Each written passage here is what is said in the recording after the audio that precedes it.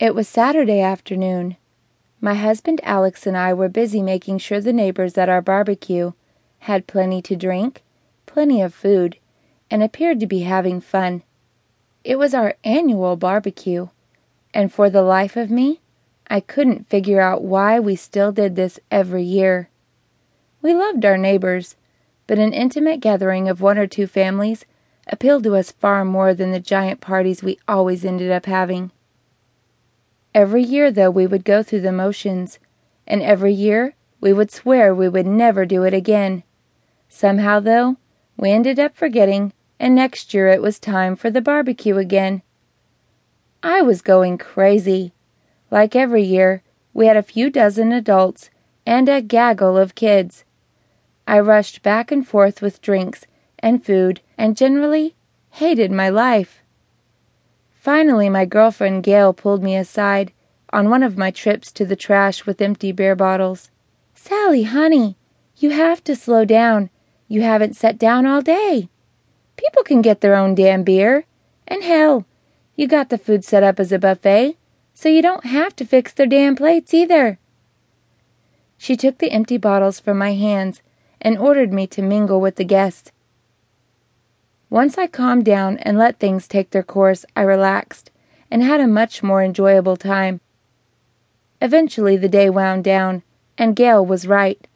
The world didn't come to an end because I took it easy. I was still tense, but I was a lot better. When dusk approached, it was only Gail, who lived next door, and the Johnsons, who lived next door on the other side. I felt a bit sorry for Gail because she wasn't married, having caught her husband with the babysitter just 6 months prior, and promptly kicked the bastard out. Eric and Julie Johnson were a sweet younger couple, and we really enjoyed their company.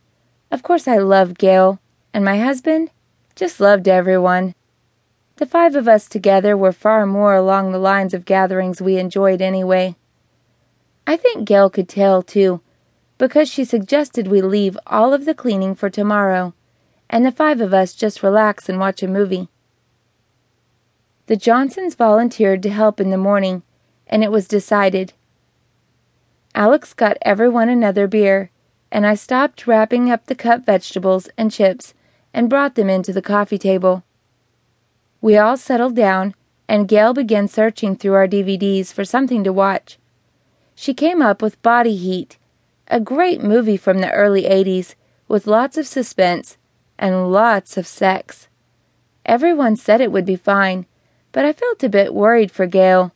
After all, I got turned on watching Kathleen Turner fuck the hell out of William Hurt. I could just jump Alex in the bedroom later. Gail would be returning home to an empty house. We watched for a while, the mood getting gradually more awkward as the movie continued.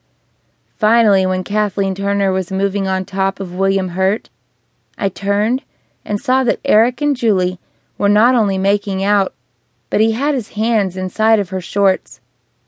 I turned to look at my husband on my right, but he was oblivious.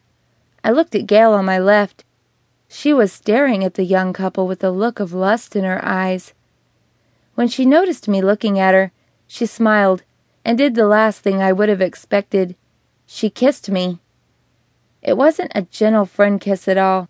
Instead, her hands came to the back of my head, and her tongue pushed its way past my lips